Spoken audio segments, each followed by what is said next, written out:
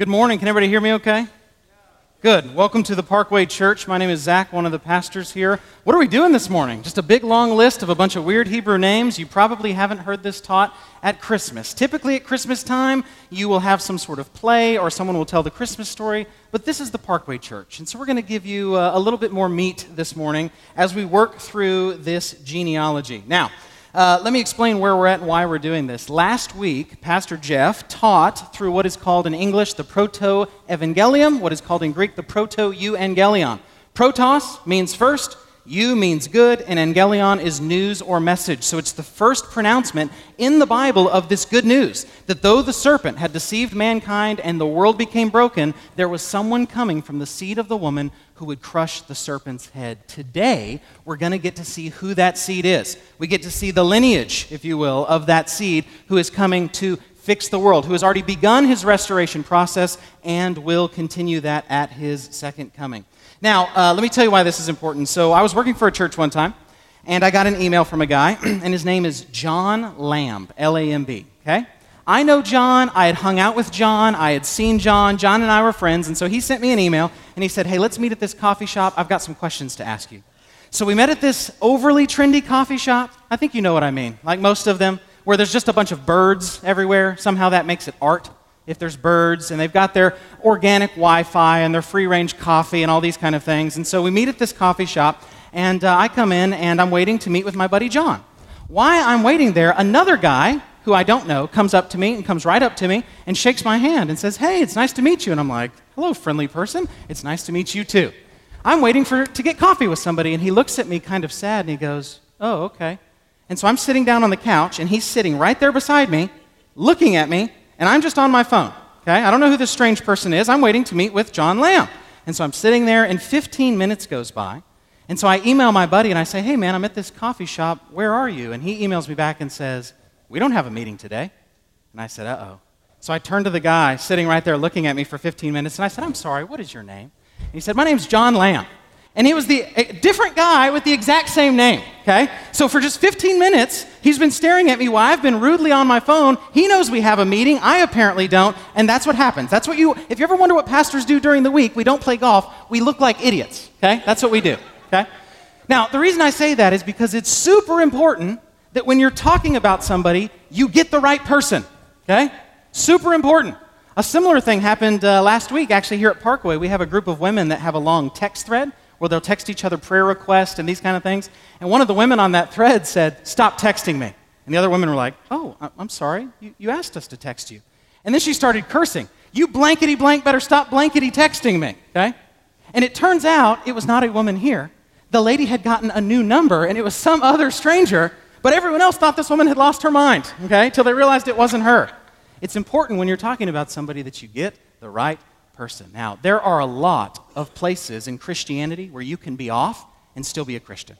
You can hold a differing view of the end times and still be a Christian. You can hold a differing view of communion or baptism or church government and still be a Christian. You can hold a different view regarding the roles of men and women and still be a Christian. You can hold even a different view on certain elements of salvation and still be a Christian. But the one place you cannot be off on is who is the Messiah. You don't get to be off on Jesus. You can be off on a lot of other things, but you don't get to miss this. And so Matthew is going to go to extreme detail to make sure you see who that Savior is.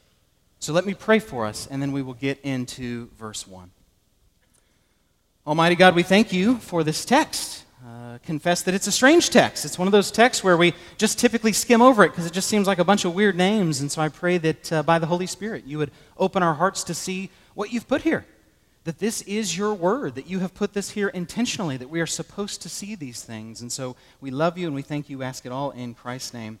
Amen. Well, let's look at the first part of verse 1a. I'm going to spend about 30 minutes on each of these names, and we'll be done by tomorrow, Christmas Eve sermon. Okay, that's the idea. So some of these we'll spend more time on others. Let's start with verse 1a, the first part of verse 1. It says this, the book of the genealogy of Jesus Christ, the son of David. Let's take that first phrase, the book of the genealogy of Jesus Christ. A few things. First of all, the word book there is a reference to the book of Matthew. The Bible is one storyline, but it's not one book. It's actually a collection of 66 smaller books. A book, in the to a first century audience, is a scroll. And so Matthew is here prefacing his book. He's prefacing his gospel. The book here refers to the book of Matthew. Okay? Next, it says the book of the genealogy of Jesus Christ. Let me explain something that you need to know. This is really important. The Son of God, the second person of the Trinity, does not begin to exist at Christmas time. Okay? He has always existed. The second person of the Trinity, the Son of God, the eternal Word, has always been. God has always been a Trinity. Okay? The Father is not older than the Son. They're both infinity years old. Okay? The Son has always existed. He is truly and fully God. He is not created. He is eternal. What we're celebrating at Christmas is not the beginning of the Son of God. What we're celebrating at Christmas is the incarnation. When the second person of the Trinity, the one who has always been God, now comes down and takes on a second nature. He keeps the divine nature that he has. He doesn't stop being God. He doesn't lay down any of his divine attributes, any of that. He remains God, and at the incarnation, he now takes on a second nature, and that he takes on humanity. The biblical view of Jesus is that he is one person, there's only one Jesus, but he has two distinct natures.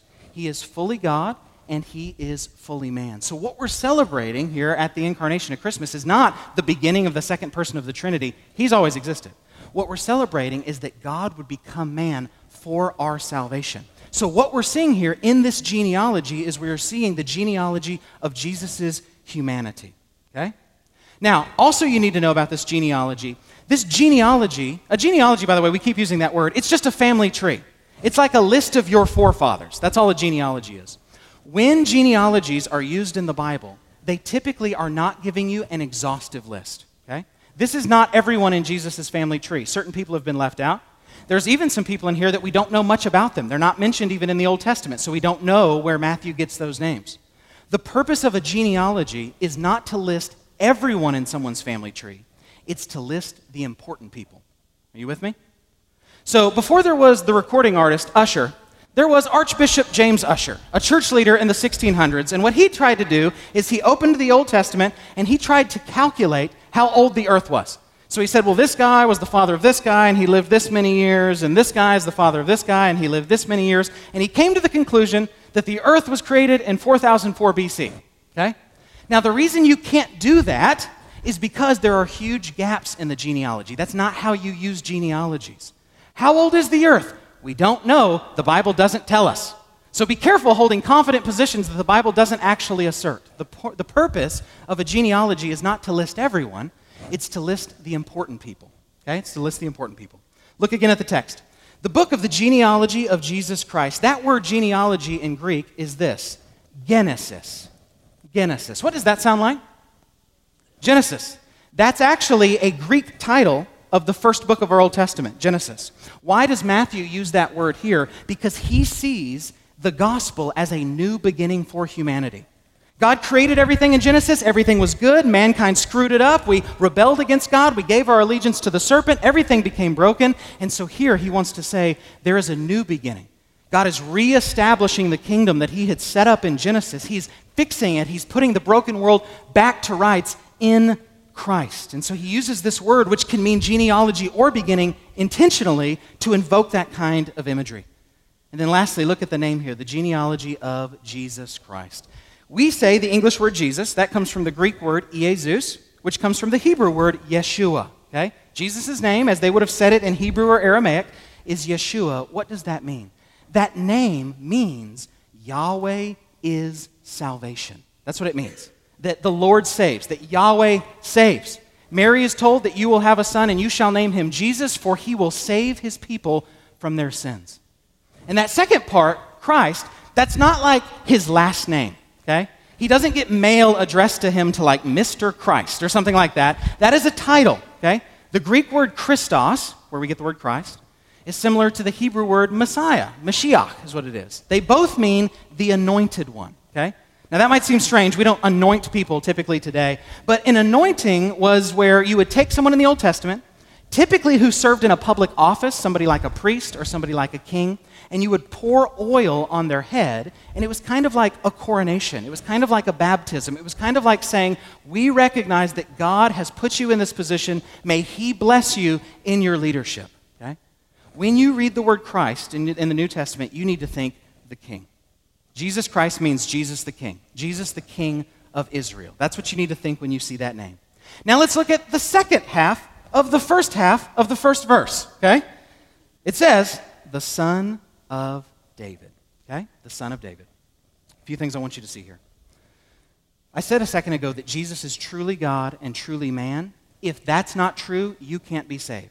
If he is not truly God, he cannot save you, for only God can save. And if he is not truly man, then he cannot represent you. He cannot die on your behalf. And if he's not truly human, he can't be of the line of David. He can't be the Messiah.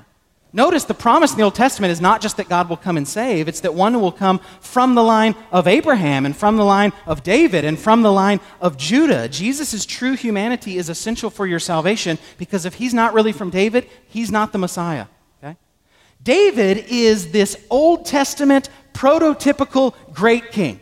Yeah, he's got his quirks, he's got his flaws, he kills people and steals their wife and these kind of things, but other than that, he's a pretty great king, okay? And so what you have in 2 Samuel 7, 8 through 13 is you have God promising something to David. We're going to read it together. Now therefore, thus you shall say to my servant David, thus says the Lord of hosts, I took you from the pasture, from following the sheep, that you should be prince over my people Israel. And I have been with you, and wherever you went, and have cut off all your enemies from before you. And I will make for you a great name, like the name of the great ones of the earth, and I will appoint a place for my people Israel, and will plant them, so that they may dwell in their own place and be disturbed no more. And violent men shall afflict them no more as formerly, from the time that I appointed judges over my people Israel. And I will give you rest from all your enemies. Moreover, the Lord declares to you that the Lord will make you a house. When your days are fulfilled and you lie down with your fathers, look at this next part. I will raise up your offspring after you, who shall come from your body, and I will establish his kingdom. He shall build a house for my name, and I will establish the throne of his kingdom forever. So God comes to David and says, I swear to you, I swear to me, all right? I swear to God, I swear to me, that I will never fail to keep a man on the throne of Israel after your lineage. That's the promise. Then look at Luke 1:32. He will be great and will be called the Son of the Most High, and the Lord God will give to him the throne of his father David. This genealogy, the main figure that it's going to mention other than Jesus, is going to be King David. Okay? The word king is mentioned in the book of Matthew more than any other New Testament book. The word David is mentioned in the book of Matthew more than any other gospel. That is going to be the central theme of this genealogy, is that Jesus is the Messiah. Jesus is the King of Israel. Jesus is the promised one. So take out your little David counter and see how many times David is mentioned in this text. Here's the first one, okay? The first mention of David here.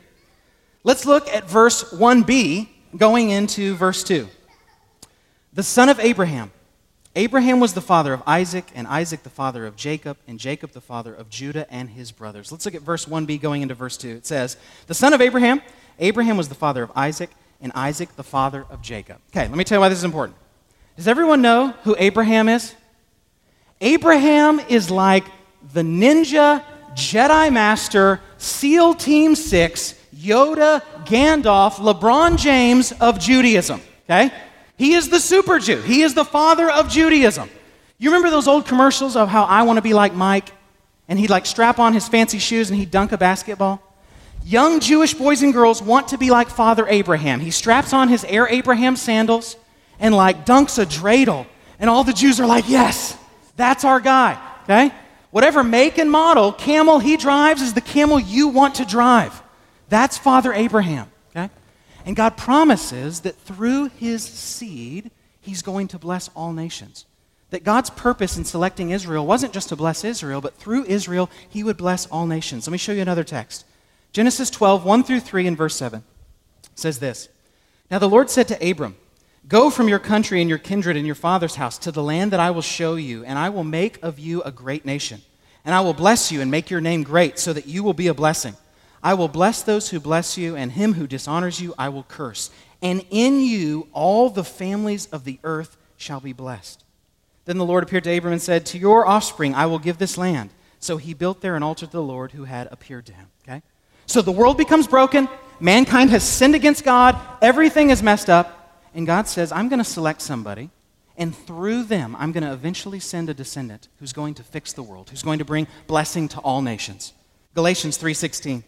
Now the promises were made to Abraham and to his offspring. It does not say, and to offsprings, plural, referring to many, but referring to one, and to your offspring, who is Christ. So the next thing Matthew wants you to see is that this person is not only from the line of David, he's also from the line of Abraham, that he is Jewish. He is from Abraham, Isaac, and Jacob. You see those next two mentioned? Abraham, Isaac, and Jacob. Why are they both mentioned? Isaac is this shadow in this prefigurement of Christ. Okay? You remember Isaac from the Old Testament? Abraham has Isaac. Okay? Isaac has a miraculous birth. Sarah's womb is, quote, as good as dead, and yet there's this miraculous birth. Isaac is also one who's brought up on the mountain where he's going to be killed, but instead, Abraham receives back his son as if he had been raised from the dead, and this ram is sacrificed instead. Isaac is seen as this promised child. Is Isaac the only son that Abraham has? No, he has another son. What's his name? Ishmael. But that's not where the promise is going to come from. The promise will not come out of Saudi Arabia. Salvation will not come through Islam. The final prophet will not be Muhammad. But rather, salvation will come from the Jews. Salvation will come from Abraham, Isaac, and Jacob. Okay? Who is Jacob? Jacob is the elect child. He's not Esau. He's later named Israel. This one who's coming will be of the line of Israel. That's the focus of mentioning Abraham, Isaac, and Jacob. Jesus says this in John 4:22. He says, you, speaking about non-Jews, worship what you do not know. We, meaning Jews, worship what we know, for salvation is from the Jews. Salvation will not come out of America with our democracy and our freedom. Salvation will not come out of engineering or industry in China. Salvation will not come out of Russia. It will not come out of Great Britain. It will not come out of Africa. Salvation for the whole world will come out of Israel. It will come out of Jerusalem. That's the hope. That the God of Israel is actually the God of the whole world. Is actually the God of the whole world. So there's this promise, Abraham, Isaac, and Jacob. Now look at the last part of verse 2. And Jacob, the father of who? You can go ahead and say it. Billy! No, what is it? Judah, all right? And Jacob, the father of Judah and his brothers. Who is Judah? In the Old Testament, you had kind of a checks and balances. So we have that today in America, right? We've got 3 different branches of government. They're supposed to checks and balance each other. You kind of had that in Israel. You had one nation, but you had 12 tribes, and some of those tribes were checks and balances against others. The priestly tribe, the tribe of Levi, they were in charge of the temple and all the priest stuff. The tribe of Judah is the kingly tribe, okay? The tribe of Judah is the kingly tribe. I named my son Judah after this. Genesis 49, 8 through 10. Judah, your brother shall praise you. Your hand shall be on the neck of your enemies. Your father's son shall bow down before you. Judah is a lion's cub. From the prey, my son, you have gone up. He stooped down, he crouched as a lion and as a lioness. Who dares rouse him? Look at this next part. The scepter shall not depart from Judah, nor the ruler's staff from between his feet, until tribute comes to him, and to him shall be the obedience of the peoples. You ever heard Jesus called the Lion of Judah? This is where we get this from. That the one who's coming is not just randomly going to be a Jew. You see the narrowing. There's going to be the seed of the woman, so he's going to be a human. He's going to come from Abraham, so you see he's going to be Jewish. And he's going to come from a specific tribe within Judaism, the tribe where kings come from, the tribe of Judah. Now let's look at verses 3 through 6. You ready for a bunch of names? Here we go. And Judah, the father of Perez, and Zerah by Tamar, and Perez the father of Hezron, and Hezron the father of Ram, and Ram the father of Amminadab, and Amminadab the father of Nashon, and Nashon the father of Salmon, and Salmon the father of Boaz by Rahab, and Boaz the father of Obed by Ruth, and Obed the father of Jesse, and Jesse the father of David the king, and David was the father of Solomon by the wife of Uriah. Okay, a few things to mention here, okay? First of all, look in verse 3, it says, and Judah the father of Perez. I've got a buddy, and he's a Peruvian. He's a Hispanic guy. And he went up to me and he said, Zach, you know how I know Jesus is Hispanic? And I said, he's not, he's Jewish, but let's go along with this. He said, because there's a guy in his genealogy named Perez, all right? I have nothing to say about Perez. I just thought that was funny. Okay.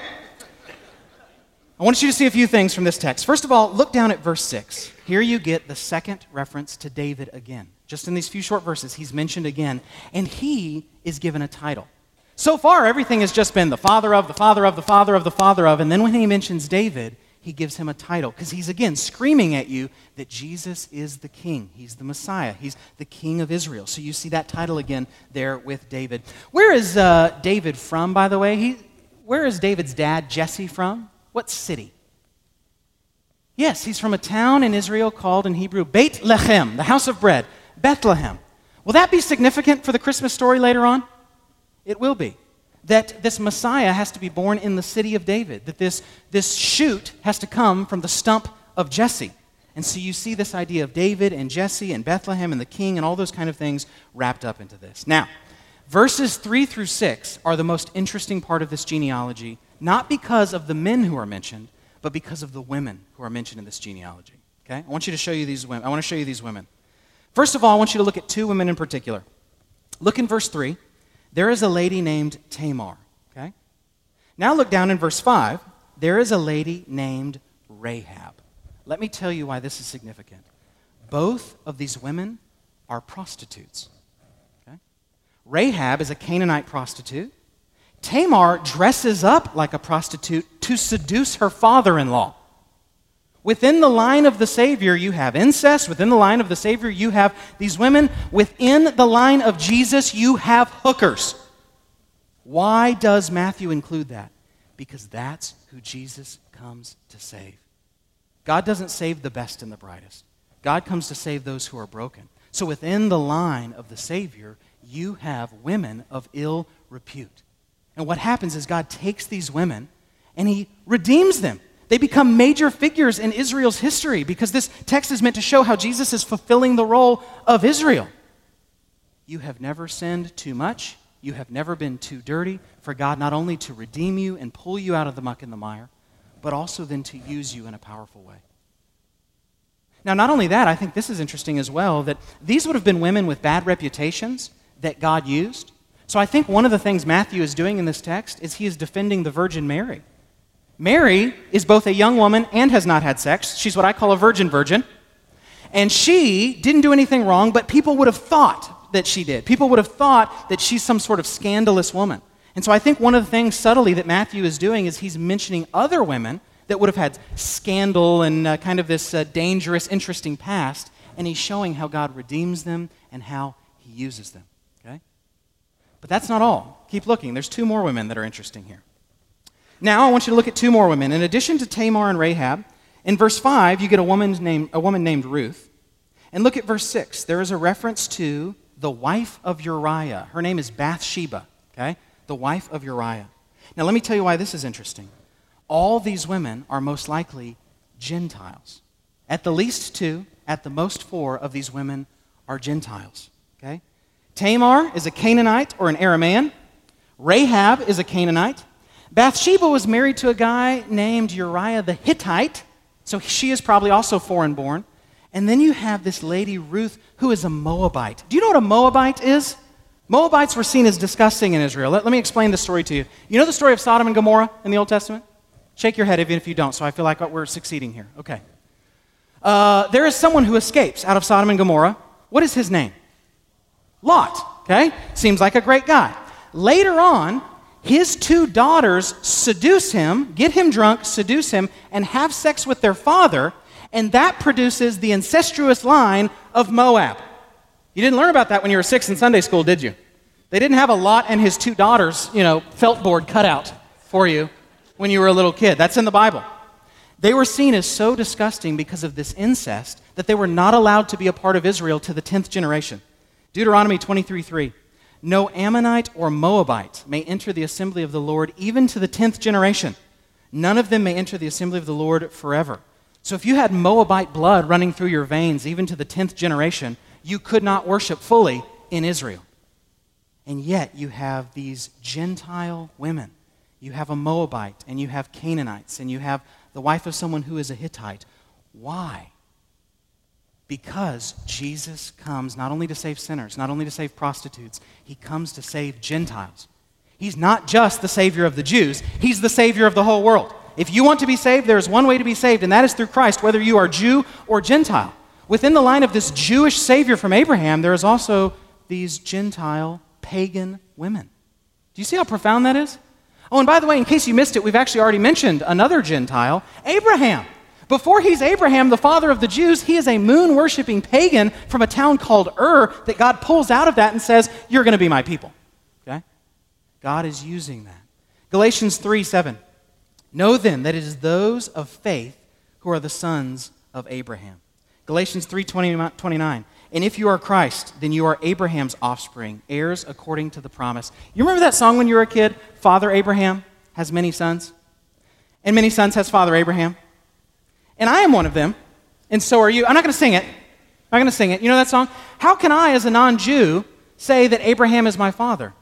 Because the Bible says those who are truly Jewish are those of the faith of Israel, those who put their faith in the Jewish Messiah, okay? The Jewish Messiah. I need to ruin something about Christmas for you, if I may. The story of the three wise men, okay? Let me ruin it for you real quick. First of all, the Bible never says that there are three. A lot of times people think that there are three because they bring three gifts, gold, frankincense, and myrrh. But two people could have brought one gift, or 10 people could have brought one gift. We don't really know. The Greek word magoi is plural, so we know that there are at least two of these wise men or magi, but we don't know how many there are. There could be 4, there could be 5, there could be 6, there could be 7, there could be 12, there could be, I can just keep counting. Somewhere between 2 and infinity magi visited Jesus, okay? We don't know how many. Also, they were not there on the night Jesus was born. Do you know why? Because they can't teleport. They are over in Babylon. They are over in Persia. They are hundreds to thousands of miles away with no jet engines. As soon as they see the star, they can't just get there. They're going to have to travel for a long time, okay? A really long time. When they show up, King Herod decides to kill all the boys that are 2 years old and under. Why 2 years old? Why not just say kill all the boys born tonight? Well, because they probably come several years after Jesus is born, okay? Also, the title wise men is not good. When we think of wise men, we think of like a university professor or just someone who's smart. These are pagan, Gentile, Zoroastrian, astrology-doing witch doctors. That's what that means when you see magi, okay? So they're not there on the night that Jesus was born. If I come to your house around Christmas time and you have a nativity scene and you have the magi right there, what I will do is I will take them and I will move them across the living room because they're traveling. Now, you won't invite me over to your house anymore, but your house will be just a little more biblical, and for that, you're welcome. Okay? For that, you're welcome. Why does Matthew include the story of the Magi? For the same reason that he mentions these Gentile women. Who comes to worship the Jewish Savior? It's not the Jews that get it. The Pharisees don't get it. The Pharisees miss it. The scribes, the teachers of the law, they miss it. It is the pagan, witchcraft-practicing astrologers from the East, the Gentiles that come and, quote, worship him. Worship him. Matthew is trying to say that Jesus is not just King of the Jews. He's King of the whole world. Okay? Michael Wilkins, New Testament scholar, says the lineage is comprised of men, women, adulterers, prostitutes, heroes, and Gentiles, and Jesus will be the Savior of all. Of all. There is no room for human pride within Matthew's genealogy. You ever watched professional bowling? I don't watch professional bowling because I have a life, but the few times that I've seen it, those guys get really psyched up and they think that they're awesome. They're like beating their chest. Some of them have like one gold hoop earring, like they're a pirate, and they're just psyched. And I'm like, yeah, you're probably the best athlete in the world wearing khakis right now, I guess. They just get really excited about something that doesn't matter. They're the best in the world at rolling a ball in a smoke-filled room where you rent other people's shoes and get athlete's foot. They're the best at it, okay? They're all named Earl or something like this. And what's so weird is to see it. They'll get a strike and they will freak out, and I'm like, I guess that's good for bowling. When I think of the top 10 athletes of all time, I don't mention any bowlers. That's human pride to God. We think we're great, we think we're smart, we think we're powerful, and the way that God is going to save us is through Gentiles, through prostitutes, through a king born in a manger instead of in a castle, etc. It's meant to show how ridiculous human pride is. It's meant to show how great God is, that all the education of Oxford University is a coloring book to God. He will save and he will make his name great. Verses 7 through 11. And Solomon, the father of Rehoboam, and Rehoboam, the father of Abijah, and Abijah, the father of Asaph, and Asaph, the father of Jehoshaphat, and Jehoshaphat, the father of Joram, and Joram, the father of Uzziah, and Uzziah, the father of Jotham, and Jotham, the father of Ahaz, and Ahaz, the father of Hezekiah, and Hezekiah, the father of Manasseh, and Manasseh, the father of Amos, and Amos, the father of Josiah, and Josiah, the father of Jeconiah, and his brothers at the time of the deportation to Babylon. I want you to see a few things here in this text. First of all, look in verse 7. It says, and Solomon. His name in Hebrew, by the way, is Shlomo. Isn't that great? I feel like that's what you call somebody when you're racing and you just pass them. You're like, catch up, Shlomo, right? That's Solomon. That's what it is in Hebrew. Solomon is the one who builds the temple. That this king who's coming is going to be a temple builder. Destroy this temple, and I will raise it up again in 3 days. That he will build a temple, he will be the cornerstone. Those who follow him will be the bricks that build up his temple, and that temple will be indwelt by the Holy Spirit. Okay? Now, I'm not going to mention everybody on this list, but what I want to explain what's going on in verses 7 through 11 is simply this. This is a list of a bunch of different kings. This is a list of a bunch of different kings. Some of them are bad, like Rehoboam and Ahaz, and some of these kings are good, like Jehoshaphat and Hezekiah and Josiah. Okay? Here's what you see here. God is being faithful to his promises to provide a king for Israel, despite the fact that some of those will be unfaithful. Despite the fact that some of these kings are awful, horrible, idol-worshiping, terrible people, God will be faithful. He will uphold his promises despite human failures. Psalm 89, 30 through 36 says this. If his children, this is talking about the descendants of David, if his children forsake my law and do not walk according to my rules, if they violate my statutes and do not keep my commands, then I will punish their transgressions with the rod and their iniquity with stripes. Look at this next part. But I will not remove from him my steadfast love or be false to my faithfulness. I will not violate my covenant or alter the word that went forth from my lips. Once for all I have sworn by my holiness, I will not lie to David. His offspring shall endure forever, his throne as long as the sun before me. What God is saying is for those that are in covenant with them, he will discipline them. If God does not discipline you, you are not his child. But he will not fail to be faithful. Though several of these kings will have to get a beating from God, God will be faithful to provide a Messiah.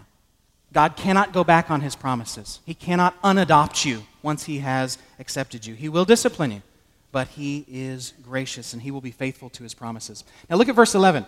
Notice the phrase, the deportation to Babylon. Let me explain why this is interesting. Israel would eventually split into north and south, almost like a civil war kind of thing. You had a northern kingdom called Israel, which was made up of most of the tribes, and you had a southern kingdom called Judah, and these were the two kind of different nations, if you will, within Israel.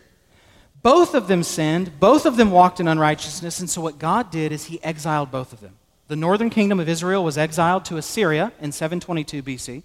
The southern kingdom of Judah was exiled to Babylon in 587, 586, kind of right as the year changed over into Babylon in 587, 586 BC. Okay? Now let me tell you why that would be shocking. God has just promised that David will always have a man on the throne, and now there's no throne. Israel and Judah both are exiled. If you're a Jew at this point, you're holding your breath. Has God failed? Has God been unfaithful? What is going on? And so then you turn to verse 12.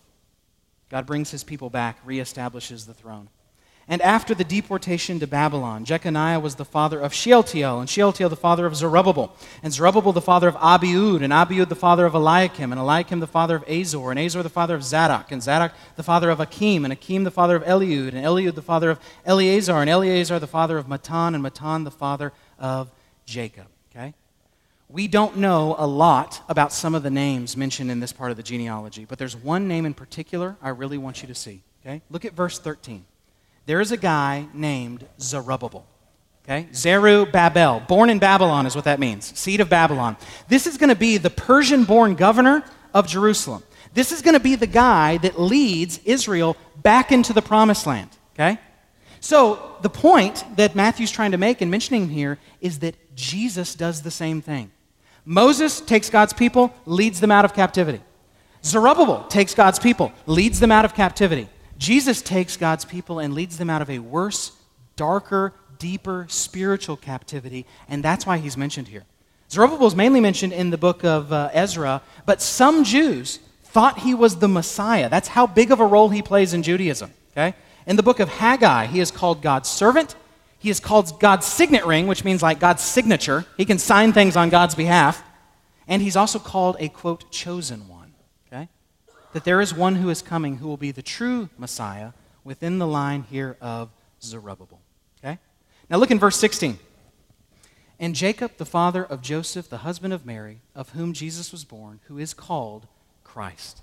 Do you see the switch here after it mentions Joseph? You see that? The rest of this genealogy has been father of, father of, father of, father of, father of, father of. It gets to Joseph and he says husband of. Why? Because Jesus has no human father. Matthew is being meticulous in making sure you understand what's going on. Up until this point, it's all been father of, and then when it gets to Joseph, it switches and says husband of Mary, because he is not the physical progenitor of Jesus. Okay? He would have been seen as Jesus' father legally, but Jesus has no human father. Jesus is eternal. Jesus is divine. Okay? You also see this phrase right after that, the father of Joseph, the husband of Mary, and then it says this, of whom Jesus was born. It doesn't just say Mary birthed Jesus. This in Greek is what's called a divine passive. It's a reference to the fact that God is performing this miracle in uniting God and man in the person of Christ. That's the idea, that he is conceived of the Holy Spirit. Okay? So what you need to see here in verse 16 is this, that for Jesus to be the Messiah, he has to legally be the Messiah. That works from Joseph. He has to be divine, fully God, eternal. You see that. He's always been that. He has to be truly and fully human. He receives his humanity from his mother Mary, who, by the way, would have been of Joseph's same tribe, and that's why they go back to the town of Bethlehem. So Jesus is physically human, he's physically Jewish, and he's also God at the same time, and he's also now legally within the line of David as well. All the little tumblers on the lock are lining up so you can see that Jesus is the Messiah. Now look at verse 17. Verse 17 is interesting. So all the generations from Abraham to David were 14 generations. And from David to the deportation to Babylon, 14 generations. And from the deportation to Babylon to the Christ, 14 generations. If you've got your David counter, there's a few more mentions of King David being mentioned in this passage. Let me tell you something fascinating that is going on with this text, okay? Before I have to do that, I have to explain numbers to you. I know that sounds deep, so let me back up and explain what I mean. When we count today, or we draw a number, we use what are called Arabic numerals. Okay, there's a bunch of them. 1, 2, 3, 4. It's like the Magi. I can just keep counting. Okay, I'm a really good counter. That's mainly why they hired me, because I'm an excellent counter. Okay, we use what are called Arabic numerals. Most people throughout world history have not counted that way because those come out of the Arab world, hence the phrase Arabic numerals. Okay, so you had to have other ways of counting things. You could use Roman numerals, but that's really confusing. If you've got a little 2-year-old and you're trying to teach them to count, can you imagine using Roman numerals? All right, buddy, ready? I, V, V, I, V, I, X, X. That's really hard, okay?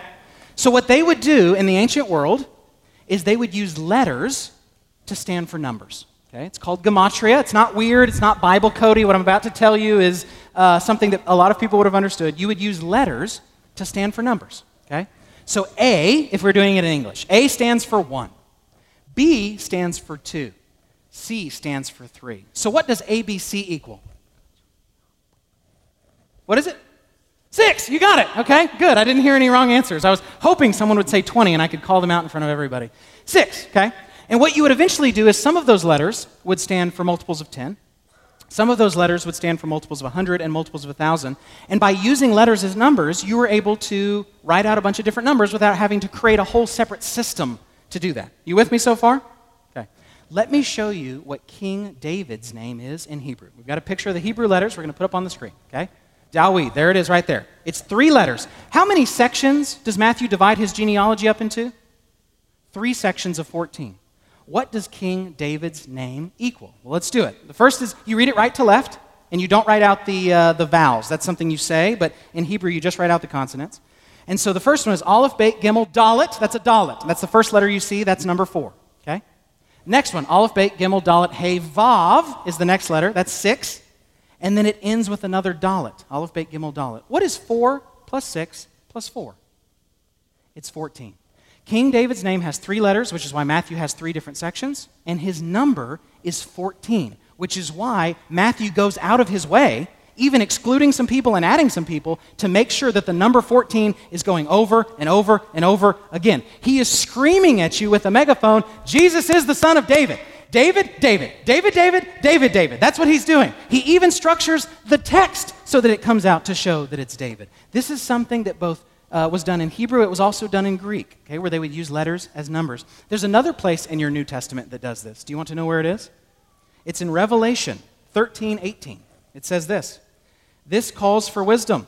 Let the one who has understanding calculate the number of the beast, for it is the number of a man, meaning it spells a man's name, and his number is 666. What does that spell?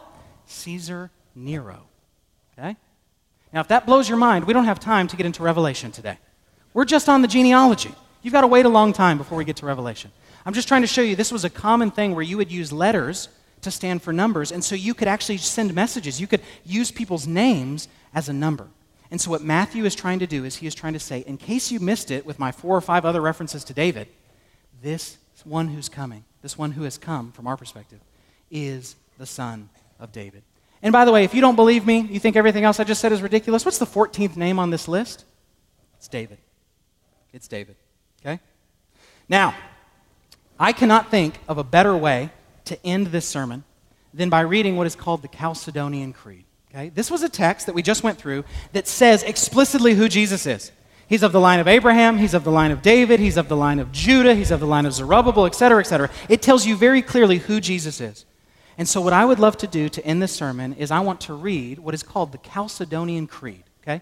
It is one of the best summaries of what the Bible says about Jesus ever written in church history.